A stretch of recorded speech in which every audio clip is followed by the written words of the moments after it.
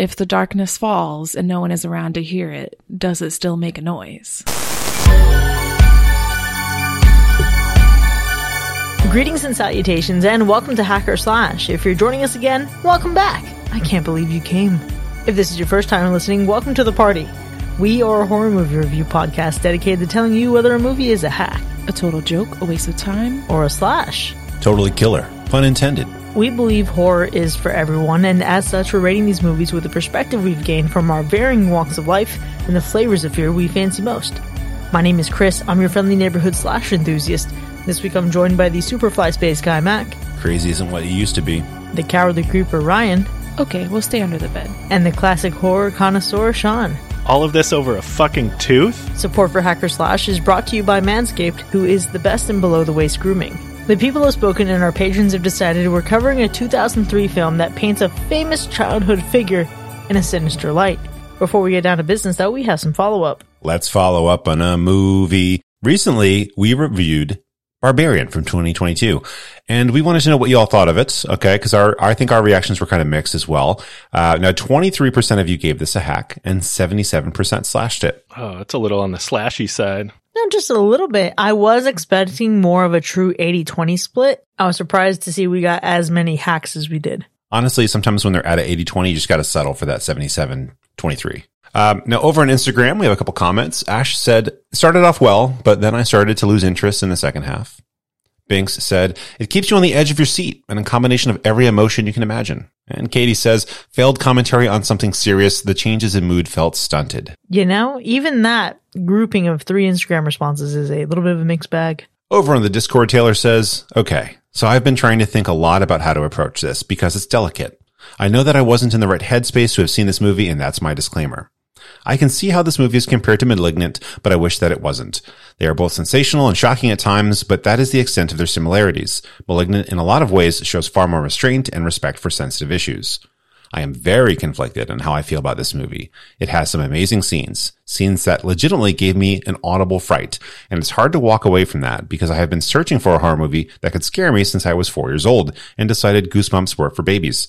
Still, I can't shake the feeling that what this film has to offer does not make up for the way it tramples over delicate issues and disrespects women at every turn. Wow. I think tramples is the exact thing that they did. They ran all over these important, serious things. They sure did. That was a sensational review, and there's so much more to it. So if you are curious about what else Taylor has to say, definitely check out our Discord. Well, Ashley says, all right, I finally got to actually watch this, and I loved it. Watching this felt like a fever dream of so many of my worst nightmares. First, I have to say how excellent Georgina Campbell, Bill Skarsgård, and Justin Long were. Second, the sound design. They played with music and spooky sounds in a way that both misled you, but also ramped up the tension at exactly the right times. Third, I love how they subverted your expectations so many times and made you think things were going to go one way before totally flipping the script and making them go another. If I had to give a negative, it would be the design of the villain because I feel like it's been done and seen in so many movies and I'm kind of over it. But overall, I was entertained. I was spooked and there was a few instances where I cackled myself straight onto the floor. It's a slash from me. Onto the floor. To the floor. Not that funny, if at all. And finally, Diana said, I think with me, I'm going with a soft hack. Barbarian was a wild ride, but I just felt the message of the movie was either too on the nose or just trying to be over the top. But hell, this movie had a lot of memorable moments that I will never forget. Yeah, I don't think I'm ever going to forget the first time I laughed so hard I cried in a movie theater. You know what? Actually, in retrospect, Ashley, I'm right there with you with cackling. On a side note, it's hard to take Justin Long seriously these days after watching Walrus. I can respect that. And finally, we want to say hiya to some new patrons, Georgie and Benson. Welcome to the family. Hiya, Georgie. And that's our follow-up. Well, this week we're checking out an early 2000s classic that features a prominent vengeful spirit who's taking her revenge on a sleepy town. This week, after winning quite a bit of the overall patron vote, we're talking about Darkness Falls. This movie was nominated by our patron Janelle, and she has this to say. Hi, my name is Janelle, also known as Jelly Unicorn, and I nominated the film Darkness Falls from 2003. Why, you ask? Well, in fourth grade, it was my favorite movie. My mom took us to see it in theaters because torturing her children is a pastime of hers. Though it scared all the baby teeth out of me, it became one of my favorite films. Did I have to deal with a horrible darkness phobia for a few weeks? Absolutely. Did that stop me? Not at all. If anything, it prepared me for the nightmares I get when I watch zombie films, my absolute favorite horror subgenre, specifically Train to Busan. I feel like there is a word for this behavior. Starts with an S or maybe an M. Anywho, I recently rewatched this movie with a friend, and holy fork balls, it did not hold up. The cringe was alive and well, the scenes did not hit like they used to, and the special effects, yeesh. Anywho, everyone I've asked about it remembers it so fondly. Like everyone loves it and thinks I am being critical. Me, the critical one. Never. I'm curious to see if I'm not the only one that struggles with an all grown up rewatch. Does the darkness fall heavy and all encompassing like we remember it? Or will this film feel like a soft trip onto a moist stank carpet in a dimly lit room? The cringe. I look forward to finding out with you all when we get to, hack it or slash it. For me, it's a hack.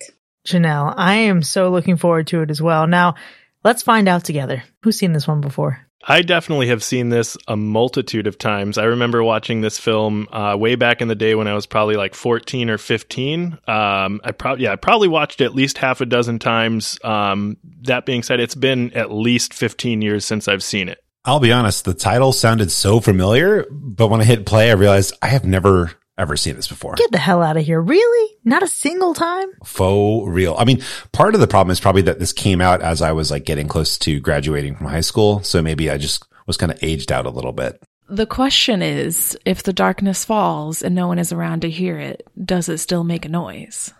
I was just looking up. This movie came out at the very beginning of 2003. So like really 2002. And I was in second grade and I was 8. And my family didn't set me up like they did Janelle, and I did not see things like this.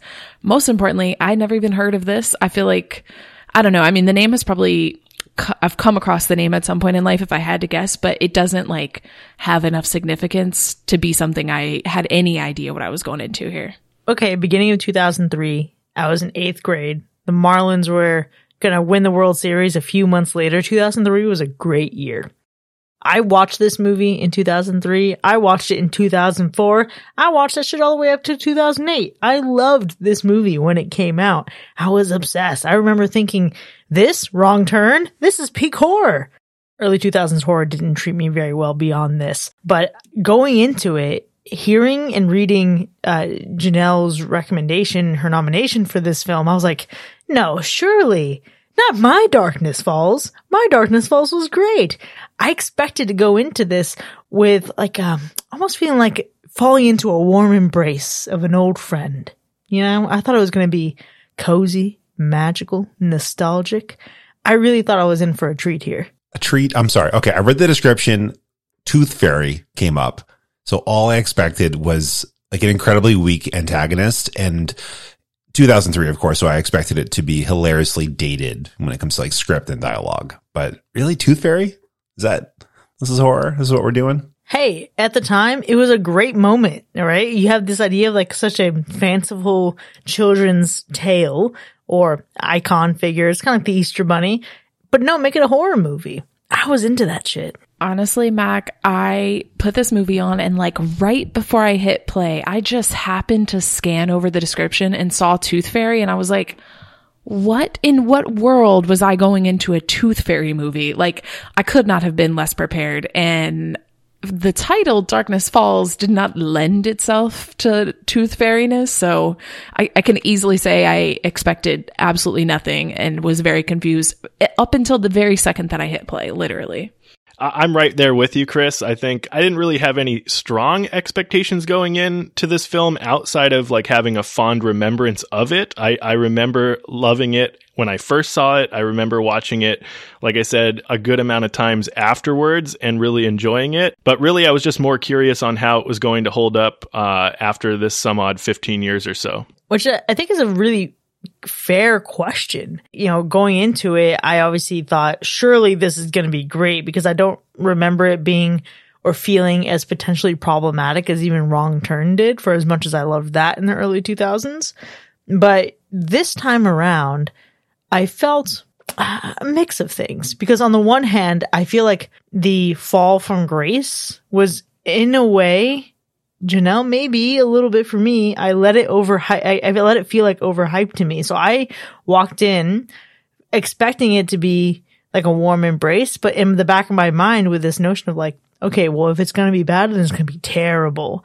And I found myself not feeling that terribleness, but also not feeling the warm embrace that I really hoped for. And I actually felt pretty bored. Yeah, I agree. I found it really hard to pay attention throughout the whole film. My initial feeling was like, dang, this movie really had 2 prologues, like 2? 2. You know, double or nothing, really. I guess so. That being said, though, Darkness Falls has got to be, I mean, that's a cool name for a town, right? Darkness Falls. I would love to live in a town called Darkness Falls. That gives charming. Yeah, that do give charming. Something that this movie didn't give, really, is charming. This movie didn't make me feel very much, except for like I was watching a million other movies put together. Like this movie, the entire time just felt like, you know, we've said this a lot lately, but it really felt like AI writing a horror movie in 2003 or so. Like it was almost like they were racing themselves to hit the cliche points of a scary movie. Like they couldn't do it enough. Like every time they hit a cliche point, they were like, but we'll do it again. Don't tempt me. I'm ready to. Like, I don't know. It was a weird one. It couldn't have been more 2003 in its feeling, I think. Us talking about this has now just fed a Netflix bot somewhere, and the AI is going to create a Virgin River style TV show called Darkness Falls. It's going to be called Virgin Falls, actually. This, I don't know. When watching it, it felt like a made for TV horror movie that would have been played on the Sci-Fi Channel. That's the whole vibe I got while watching it. It definitely felt, it gave me B-movie vibes for sure. The soundtrack was so early 2000s, it hurt. I don't know about you. I initially was watching this on my laptop. I had to switch to the TV because, I mean, darkness really fell upon this movie. This movie was so dark. It was so hard to see at times. Don't even get me started. It was so hard to see. Sean, let me tell you my mistake. I'm watching it daytime, you know, midday, sun's out. I don't have a room with like, I don't believe in blackout curtains sometimes. Like, I think they're not good for you in a way. So I don't have blackout curtains. I don't have a room in this house that doesn't have light that comes through windows. So the darkness was fallen. And unfortunately, all that meant was I could see the reflection of my room in this movie all day, the whole time I was watching it. And the darkness was intense. It didn't make for a good watching experience, I'd say, considering it was already a very grungy scene as it was. I'm going to give it some credit. I was surprised that it had kind of a high for a Tooth Fairy number of kills. I wasn't expecting it. I thought the Tooth Fairy was going to do some silliness, but she was out to get some people. And that, I think, is a pleasant thing. Listen, man, the Tooth Fairy doesn't fuck around. She's got a job to do, and what she took in kindness, she now takes forever in revenge. There is a manifesto of sorts for this Tooth Fairy, and while it's impossible for me to be surprised by how less good this movie feels now, it was still just enough to feel disappointed. Not necessarily in the Tooth Fairy aspect of it, but really in our main character, Kyle. I really remember him being stellar. Like, for some reason, I have really attached, like, good memories of him. And I found myself not really caring about him this time around. Yeah, that's interesting. But look, there's way more to this film that they could have played off of than just the Tooth Fairy, right? Like, I would have loved to see more on, like, specifically how the town hid the secret, that, you know, maybe how they had to deal with this curse or whatever. So, I don't know. The story, it felt like to me needed to simmer a little bit more. And I know that's tough to say because we all like a nice short horror movie, right? It was like an 85-minute runtime or whatever. And at one end of the spectrum, it felt like it needed a little bit more to develop on that backstory. But at the other end, I was counting down the minutes till the end. But here's the element about that, right? Like, this movie is too short to actually be like a theatrical length film without the end credits. Like, they had to pad the end credits to make this movie longer. So, yeah, you're right. Like, obviously it couldn't be too long, but they had an extra 5 minutes they could have played with, and that can go a long way. Yeah, that's interesting. I mean, like, we could have had maybe, like, I don't know, one scene at the beginning of the movie before we saw the monster or the killer. Like, we could have had one moment of, like, here's who these humans are, or anything like that, really. Bloody kissing doesn't do it for you? It doesn't do it for me. And we saw her immediately after that. So, you know, same. I wanted a whole scene of the Tooth Fairy chewing teeth. I'm sorry. That's just a thing that I think would have made this movie a little bit scarier. It's kind of like a Saw level moment where she's really getting into it. You know, like, if she's going to be called the Tooth Fairy, you got to roll with it. You got to mess up some teeth. I just, like, didn't find it scary at all in any way. And I think it actually made me less afraid of the dark. Wow. I mean, this felt like a very flawed monster movie. Like, it was entertaining at times, but overall just filled with a bunch of cheap jump scares. It was the scariest part of this movie, the black cat jumping across the car. Like, is that the scariest part of the film? Even that is a tired and played out trick that we've seen time and time again, right? And that's what we saw throughout the entire film. Just a bunch of worn out cliches.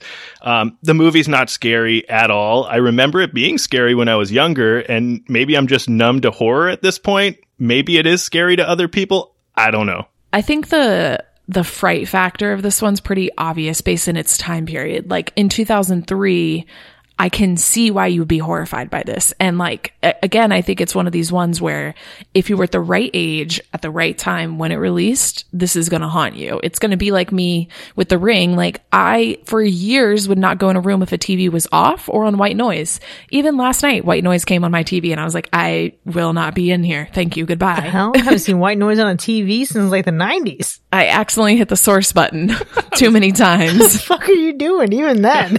I was going to say. I was switching sources and I don't have cable. Okay, sorceress. I can see how this could be the same thing. Like, I would absolutely be afraid of the dark if I saw this when I was in 4th grade, like Janelle and friggin', you know, I'm going to go everywhere with a flashlight. Like, absolutely, I get it. But right now, I understand we're completely tainted by watching this in hindsight as adults, but it is the least horrifying movie I've ever seen. Okay, look, you all have great points, and I'm not saying that I was even scared of this movie when I was younger.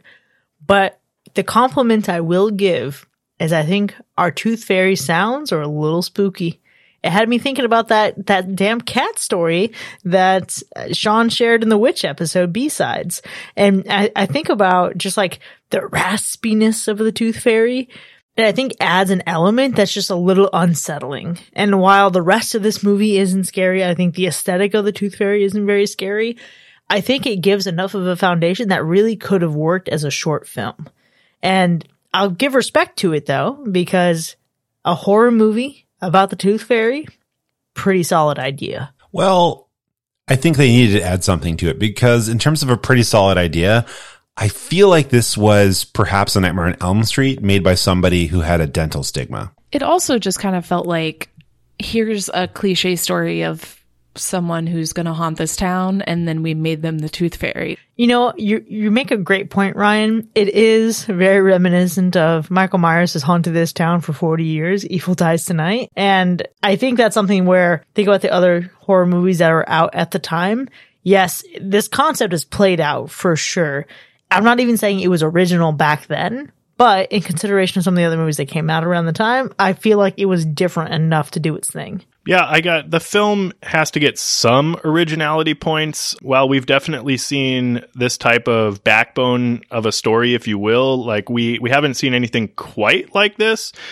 We've seen some variations on like a multitude of other films. I think I think of like Candyman vibes, Nightmare on Elm Street vibes, where someone is killed by a town collectively and then makes a supernatural return to seek revenge, right, on the town. So it has some originality points while it's still sticking to some stuff we've seen before. And I feel good about the fact that you said that because it's not really a spoiler. It's in the first 2 minutes of the film when they tell you the whole backstory via text before the second prologue begins. It's in the pre-prologue.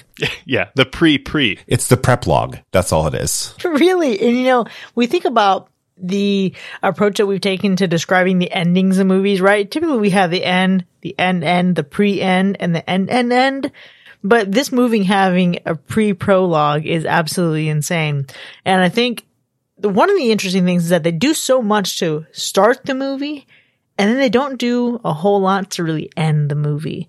It doesn't really feel like a good oomph. Yeah, but they also end it twice. Because you know what? If you have two beginnings, you got to have two endings. Yeah, you got to follow through. Yeah, this movie really rhymes with itself in a few different ways because they kind of double up on some other bullshit throughout it. Yeah, I have some very strong feelings about this ending, and a lot of them are not positive. They're a lot of questionable things that went on there. I feel like though, if you're aiming for like the classic kind of blockbuster style horror movie, you need it to be a little bit predictable because like the audience wants that satisfaction of like whatever happening in a way that they think is going to happen.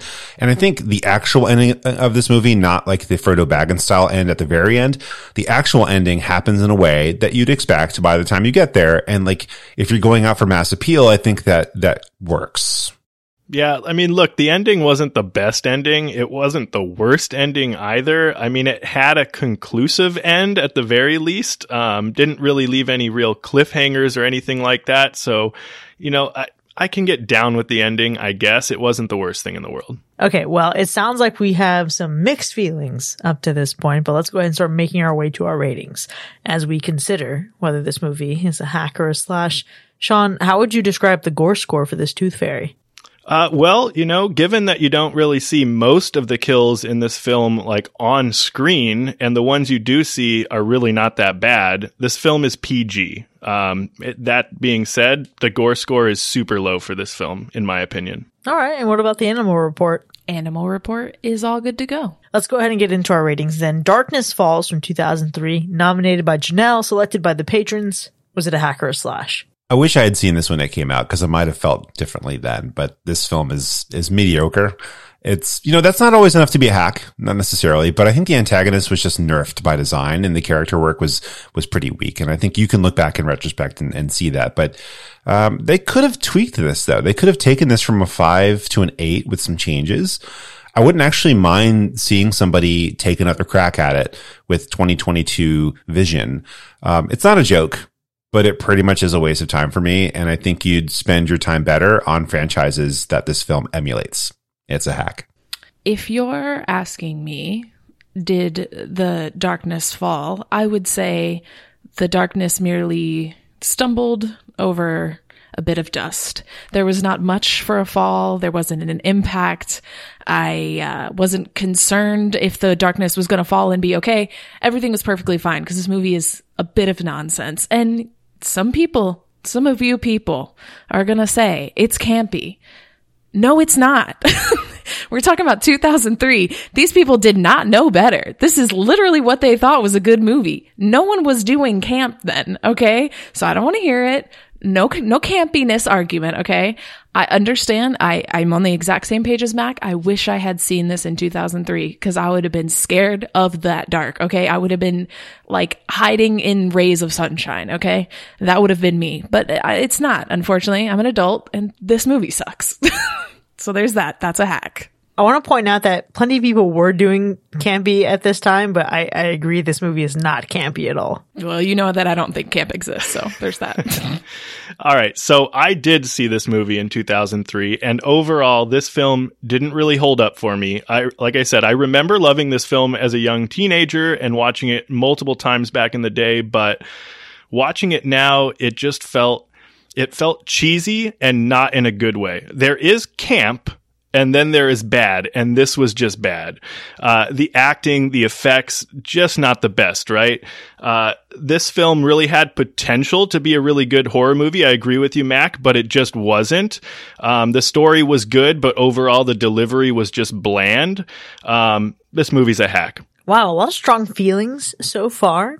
This movie was amazing in 2003, at least to 13-year-old Chris. It was one that I really remember fondly, and it definitely does not age very well in 2022. Watching this, I did feel a bit bored. But at no point was I ever just so bored that I was like, all right, I'm tapping out of this experience. And not because I was obligated to watch it, right? Not because I had to finish it to really like assess my thoughts, but because it did just enough to keep me going. There are some things that I absolutely hate. For example, there are some really quick early 2000s editing with like the pacing of its cuts and, kind of like a macro focus on a certain bottle of pills. It's just a little much. And when we think about the pipeline from beloved icon to villain and murderer, it's a little quick. It's a little bit of a short ride. But ultimately, despite how hokey the effects are, this is not the worst movie I've ever seen. And I wouldn't even say that it's a terrible movie. This movie is not a total joke. It's not a waste of time. It's a few chuckles. You know what I mean? It's getting towards there. But for me, it's still better than 13 Ghosts. So it's a very soft slash. Oof. Wow. It's a bit generous. I'm shocked. I thought this was headed to Universal hack territory.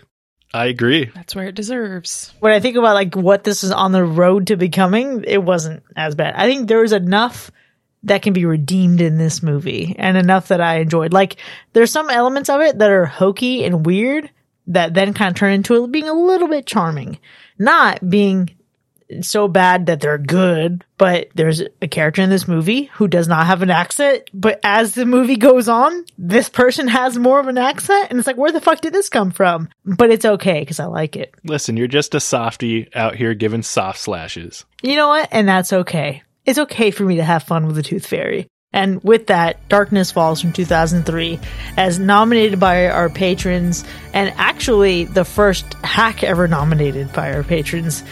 It's earned 3 hacks and 1 slash. Now, you can find this movie streaming on Cinemax, or I'm sure you can find it elsewhere, but go check it out, then join us in the second half so we can dig into this Tooth Fairy together. We'll see you in a bit.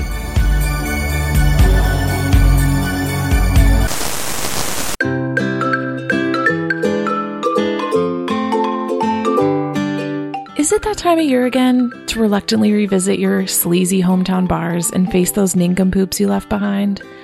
I know you don't think you're interested, but it's wild what a couple rum and cokes will do, so don't get caught in a hairy situation. Fortunately, support for Hacker Slash is brought to you by Manscaped, who's the best in below-the-waist grooming. Now, here at Hacker Slash, horror is for everyone, and thankfully, so is Manscaped. They sent us their new Performance Package 4.0, their ultimate hygiene bundle, and I'm more excited than a tooth fairy at a candy convention. We got a few things. First is the Weed Whacker ear and nose trimmer. It's waterproof and has their proprietary skin-safe technology to reduce the risk of grooming accidents. The Lawnmower 4.0 is their amazing 4th-generation trimmer that has a cutting-edge ceramic blade, and again, their advanced skin-safe technology. It's my favorite trimmer and even comes with a spotlight to keep your path well lit. The Performance Package 4.0 also comes with a crop preserver ball deodorant and a crop reviver toner. They both smell so freaking good. Lastly, you can pack it all up in their Shed travel bag and also pack it all up in their boxers that I cannot get enough of. If you're gonna get tangled up in hometown drama, at least make sure you won't be all tangled down there. Join us and over 4 million individuals worldwide who trust Manscaped with this exclusive offer for you. 20% off and free worldwide shipping with the code /20 at manscaped.com. Unlock your confidence and always use the right tools for the job with Manscaped.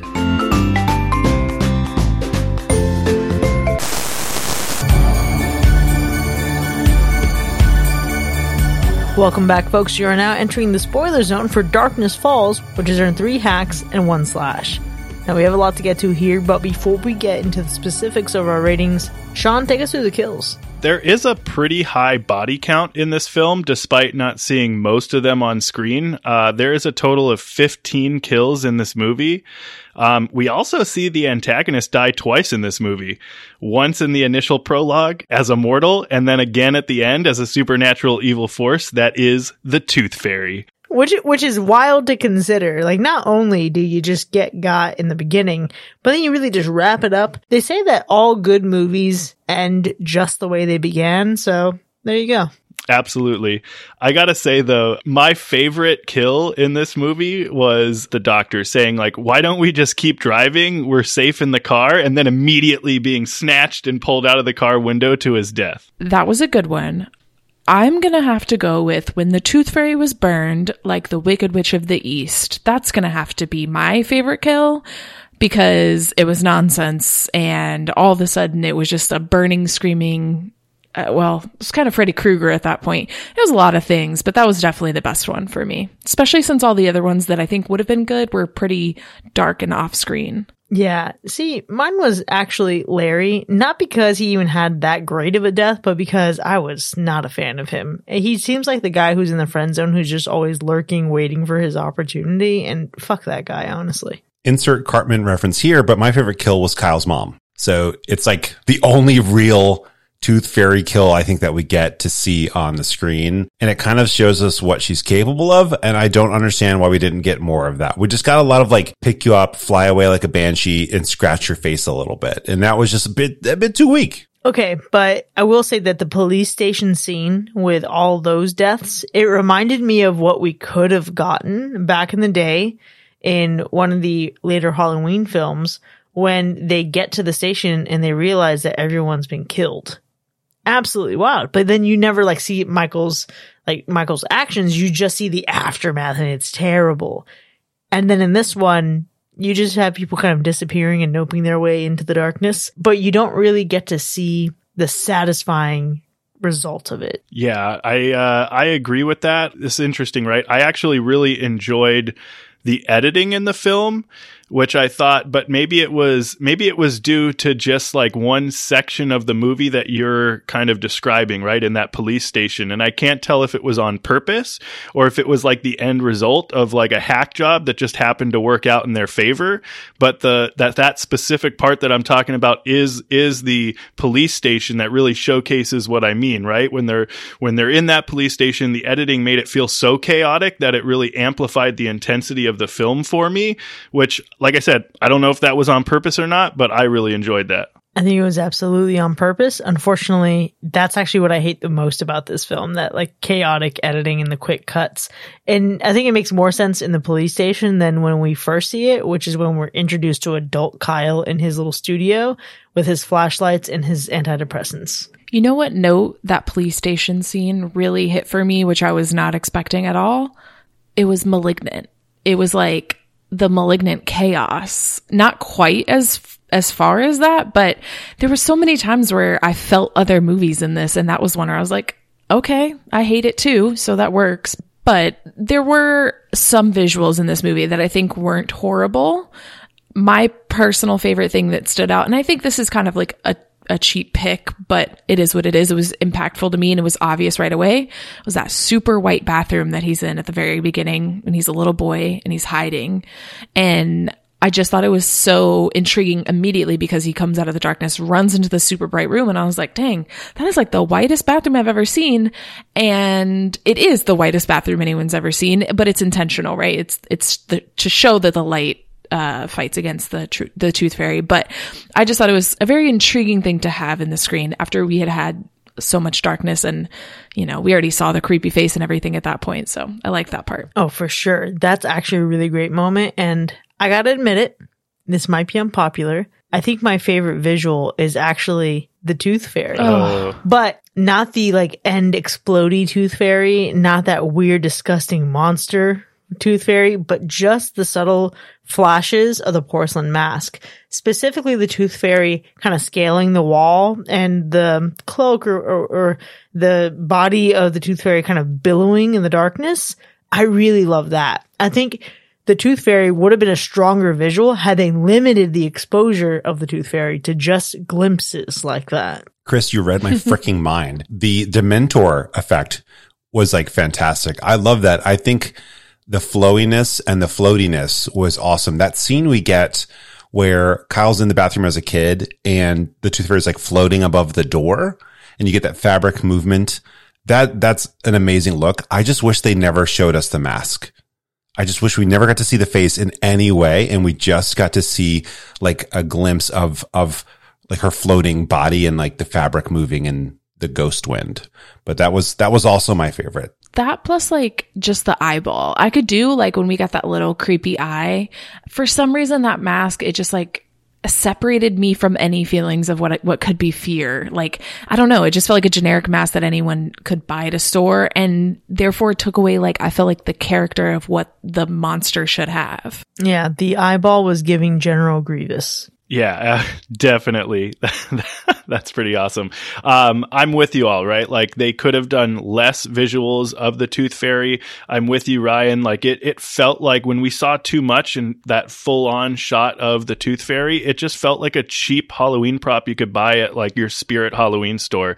It was just so cheesy seeing the whole vision of the Tooth Fairy. But I gotta say, my favorite scene in the whole movie is when Kyle and the others are trying to jump the flights of stairs to get from one section of light to the other, while the Tooth Fairy is like swooping down on them, right? Like, that's the perfect type of just enough of the Tooth Fairy that you need to see, and building like the intensity of like trying to escape the darkness and get into the light. Yeah, getting snatched up like a wig is a great moment. And I think that is one of the highest moments of suspense in the movie overall. There isn't a lot there that can really scare you, but I love that like swooping moment, Sean. I think that's a great one. For me, my favorite scene is actually the beginning. It's when we see Kyle as a child and what happens to his mom. Not because I really am fond of Kyle by any means. In fact, I saw that kid and thought, he definitely touches hot stoves. Just to see what it's like. I'm not a fan of him. However, I think the suspense in that moment, I think the fear for him, really, if he had just fucking not peeked and heeded the warning, everything would be fine. But I love the play down the dark hall, and back into his bedroom, and the tragedy of his mom dying. Everything up between him pulling out his own tooth in school, which was disgusting, to seeing his mom's dead body on the floor. Really, really solid. Once again, you read my notes. That's what it seems like, because literally listed as my favorite, and I don't understand how we're so alike sometimes and so different in other times. But you have good taste. I'll say that. But I just feel like that scene where he wakes up to being terrorized by the Tooth Fairy, I wanted the whole movie to be that. And the adult like chasing and running back and forth and like nonsensical behavior, I think should have been replaced by more kids. I think this would have been much scarier had the entire movie been about actual children who still believed in the real Tooth Fairy, because that was, I think, the most effective part of the movie. Okay, so you want a coming of age film a la It from 2017? 100%. Absolutely. It's giving Wake Me Up Before You Go is what it's giving. I actually have a different scene that was my favorite, and it's the car wreck, because first and foremost, flying out of windows, what a time. It's one of those things that you never think about happening until it happens. And then, of course, the Tooth Fairy is there, and he's like yelling, like, don't look at her. And I don't know, they're never really clear about if you only get killed if you look at her. You clearly, it's not only, I know, but it does have a big impact. And I don't know, I think just as a whole, it was kind of a moment that I wasn't expecting. And I thought it was kind of one of the creepier times, because you just poof and you're gone. And a little car accident started the whole thing. That was a great little moment of him flying through the windshield, though. It was almost comical in the fact that he like got up afterwards. Yeah, he just like brushed it off. It's also funny because like, effects wise, a lot of the times, like there was a couple of scenes where there's like broken windows, and they do the thing where they just show glass breaking as, you know, someone flew through that window, and then all of a sudden literally he flies through the front window of the car, and I was like, all right, we got the stunt team on that one. I appreciate it. Doesn't go unnoticed. Really pulling out all the stops there. But what they didn't pull out all the stops on was really investing in like quality character work. Again, looking at Kyle as a child, found him annoying, but almost like a lack of performance from adult Kyle, except for one moment. And that was actually when he was sitting in the bar across from Larry, and you see these triggers he has. It's a little bit on the nose, right? Obviously, we have like the windows being covered up. It's getting darker, but it's more like the agitation on his face and like the I'm trying to keep it together. And I'm constantly stimulated by all of these things that trigger my trauma, right? And he's kind of like controlling like a physical response to that. I found that moment really, really compelling, but otherwise he was kind of bland, which really disappointed me. He definitely falls flat. And unfortunately, I think all of the characters here fall pretty flat. Like, there was nothing compelling, I think, about like the love interest returning back home. Like, I don't know, even like him trying to save the kid. I don't know. They all kind of just feel like it's 2003 and they're not good actors, which I know is like, well, I know that that's not it, but it does just kind of feel that way. Like, these just don't feel like very fleshed out characters. And just in the same way that at the beginning, it's not fleshed out. We're just thrown into it. Okay, but Michael in particular, I found very, very cute. Even when he was delivering particularly dark dialogue, like, I'm just ready for her to take me. I just want to sleep. And that made me really, really sad. It was also endearing in a creepy way. But Michael is the character I was talking about, where he does not have an accent at all. And then the further he gets into the movie, you start hearing some kind of accent. Around the time that he says, Caitlin, no! I don't know what it is, but it had me completely tickled. Also, like, I just need to say this really quick because this is not going to come up at any point. Why does everybody in this movie have a sibling that's like 20 years younger than them? It's such a weird through line of this movie that everyone just has baby siblings and they're grown adults. I know it happens, but I'm just saying it's weird. It's a weird thing. I was a baby with a fully grown sibling. They were all, for the most part, kind of cheesy and lame for me, the characters, right? Almost one-dimensional acting for some of them. Chaney Clay, who played Kyle as an adult, he just didn't show up for the film for me. Like, to your point, Chris, he had his moments, right? Where he had some good scenes, but I just didn't get much out of him, really. Like, maybe it was just me, but I just wasn't invested in him as a protagonist. Emma Ford probably gave me the best performance, but even then, we didn't get to see her true potential in the film, in my opinion. She was almost there just to support the other actors throughout the film, which was kind of a letdown for me. So yeah, I just wasn't invested in these characters. Kyle, though, when he's in his studio, gave me some vibes of like Andrew Lincoln in Love Actually. For some reason, it was like they got to see a pre-screener and they're like, let's try to do that, but like the cheap, crappy version of it. I think my beef with Kyle, like, I'm not going to connect to him as an adult because they didn't give us time to connect to him as a child. Like, we had like 1 second and it was him being weird and someone sneaking in his room and some trauma. And it's just not enough for us to like care. Like, I don't know anything. I know he had a mom. That's it. I don't know anything. And then as he's an adult, they just throw like all these details at us in one scene. All of a sudden it's like, okay, cool. But like, Jesus Christ, can we get a second? Like, can I get to know the guy? Like, let me know. What does he like to do? Who was he before? Give me something. You know who I wanted to get to know more? The Tooth Fairy herself, because this is another movie that could have been avoided by people just believing women. We have 2 witch movies in a row. Well, witch and then witch adjacent with this Tooth Fairy. But to go from beloved neighborhood icon, someone who children are very fond of, who she pays for their teeth, which is fucking weird, let's be real. But to go from this public figure to all of a sudden 2 kids are missing. So like same day, they're like, oh, we're just going to kill you. And then the kids are found the next day. Absolutely ridiculous. But you know, they must have gone over there and accused her. I mean, they did not murder her silently in her sleep without her knowing what's coming. So they just were like, yo, you killed these kids. She said, absolutely not. And they're like, no, you did. So we're going to kill you. What a tragedy. Again, different times. And instead of just telling us that, I wish they had just shot it, you know, just like made that part of the movie. Instead of giving us that exposition in such kind of a boring way, that would have padded the runtime as well. I think it would have been interesting.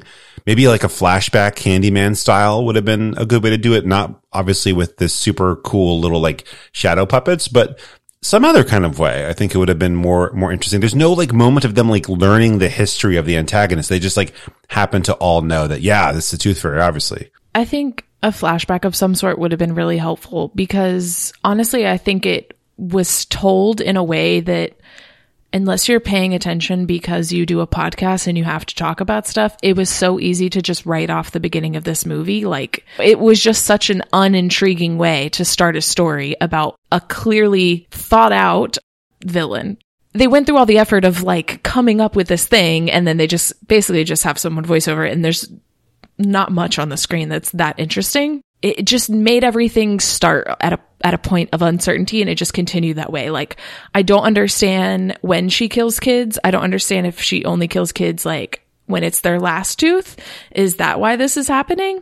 There's just a lot of uncertainties about this tooth fairy. And, you know, some of her rules don't seem very consistent. I will give some props to the tooth fairy in this movie, though, because I think one of the best parts was the fact that her kills were so swift and so sudden. And had they not shown us her face so much, it would have been actually well done. Like how fast she is. She's like swoops in and steals them. And you get that blur and you get that movement and that floatiness. And that would have been really nice to not know that she was wearing that Dollar Tree mask. Without that, though, like that was actually a cool feature of this antagonist, is the fact that she's not bound by gravity.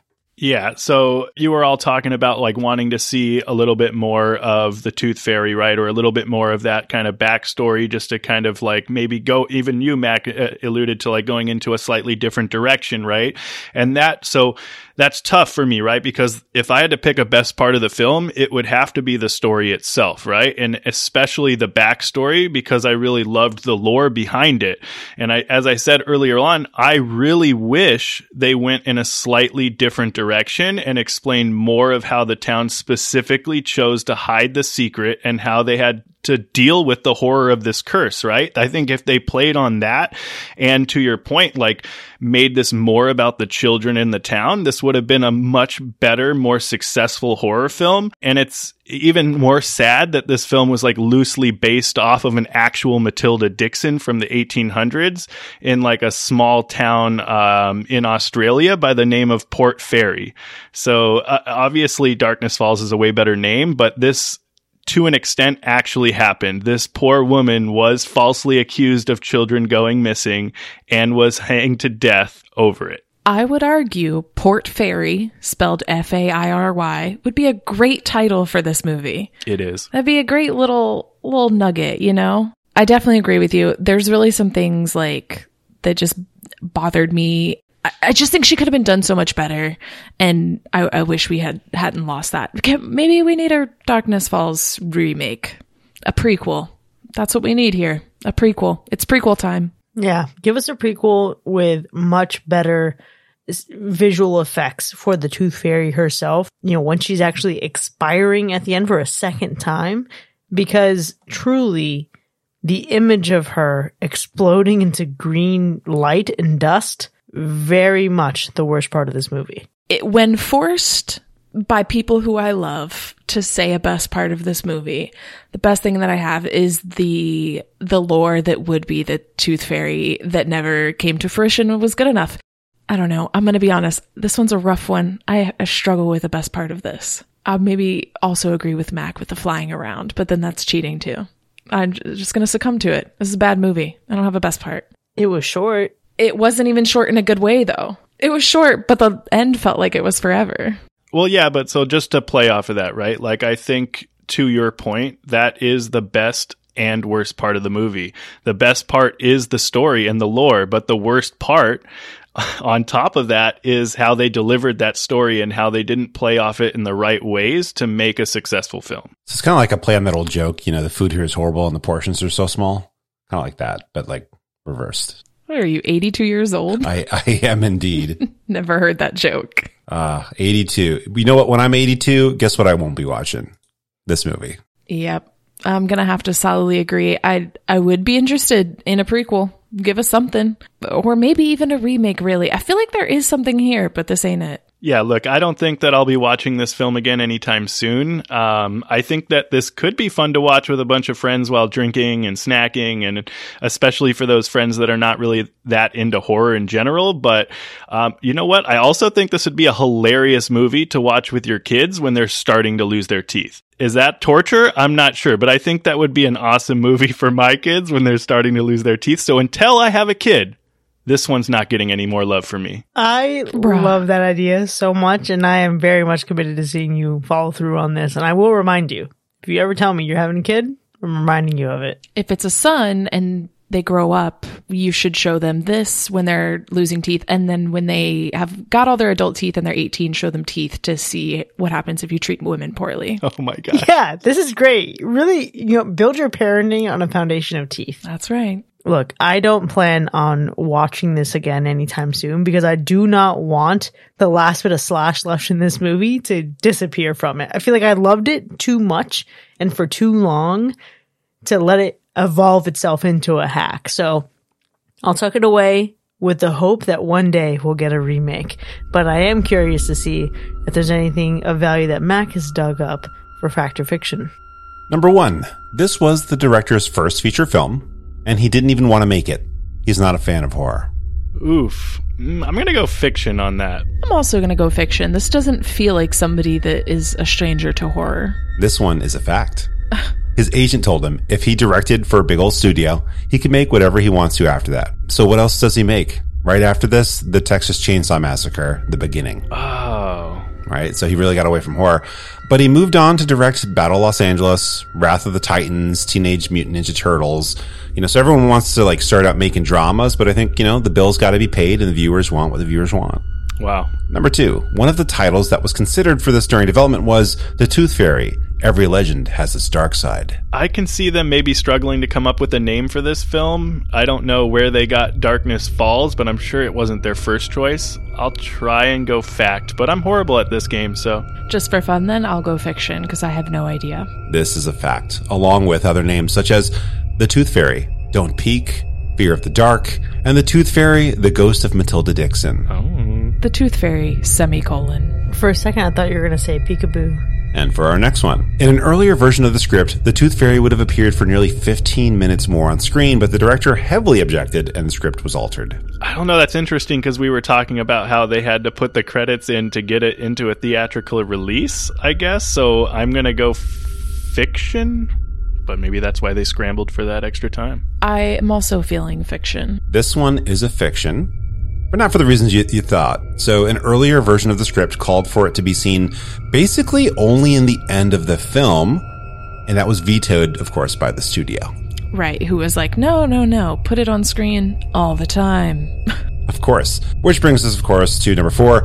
Before the script changed, the Tooth Fairy was an angel of death with a much more sinister appearance designed by an FX master. This should be a fact, but I hope it's a fiction because they failed. Yeah, I'm going to go fiction because if so, what happened? This one is a fact. Ugh. So, wow. It would have been acted by the amazing Doug Jones and would have been designed by the award-winning Steve Wang, who ultimately helped give us the creature greatness we get in Hellboy, Underworld, Predator, and notably the visually insane 1991 film The Guyver. One of his mentors, Stan Winston, was brought in for the redesign, but you can see the original thanks to the McFarlane Toys figure that dropped before the movie, and we'll throw in a link in the show notes. Dang. And that's been Fact or Fiction. Well, there you have it, folks. Darkness Falls, as nominated by our patrons, has earned 3 hacks and 1 slash. We've certainly had a lot to talk about here, but it doesn't end here by any means. We want to know what you think. Did this movie hold up for you, or did it age just as badly? Let us know. You can join in on the conversation by hanging out with us for free over in our Discord. Click the link in our show notes to sign up. If you've enjoyed listening to this episode, consider becoming one of our patrons. Visit patreon.com/hacker/ to enjoy more of the show with early access, extended episodes, bonus content, and live shows. Our thanks again to Manscaped for their support of Hacker/. We'll see you next time, folks, and remember, when the Tooth Fairy comes, don't peek.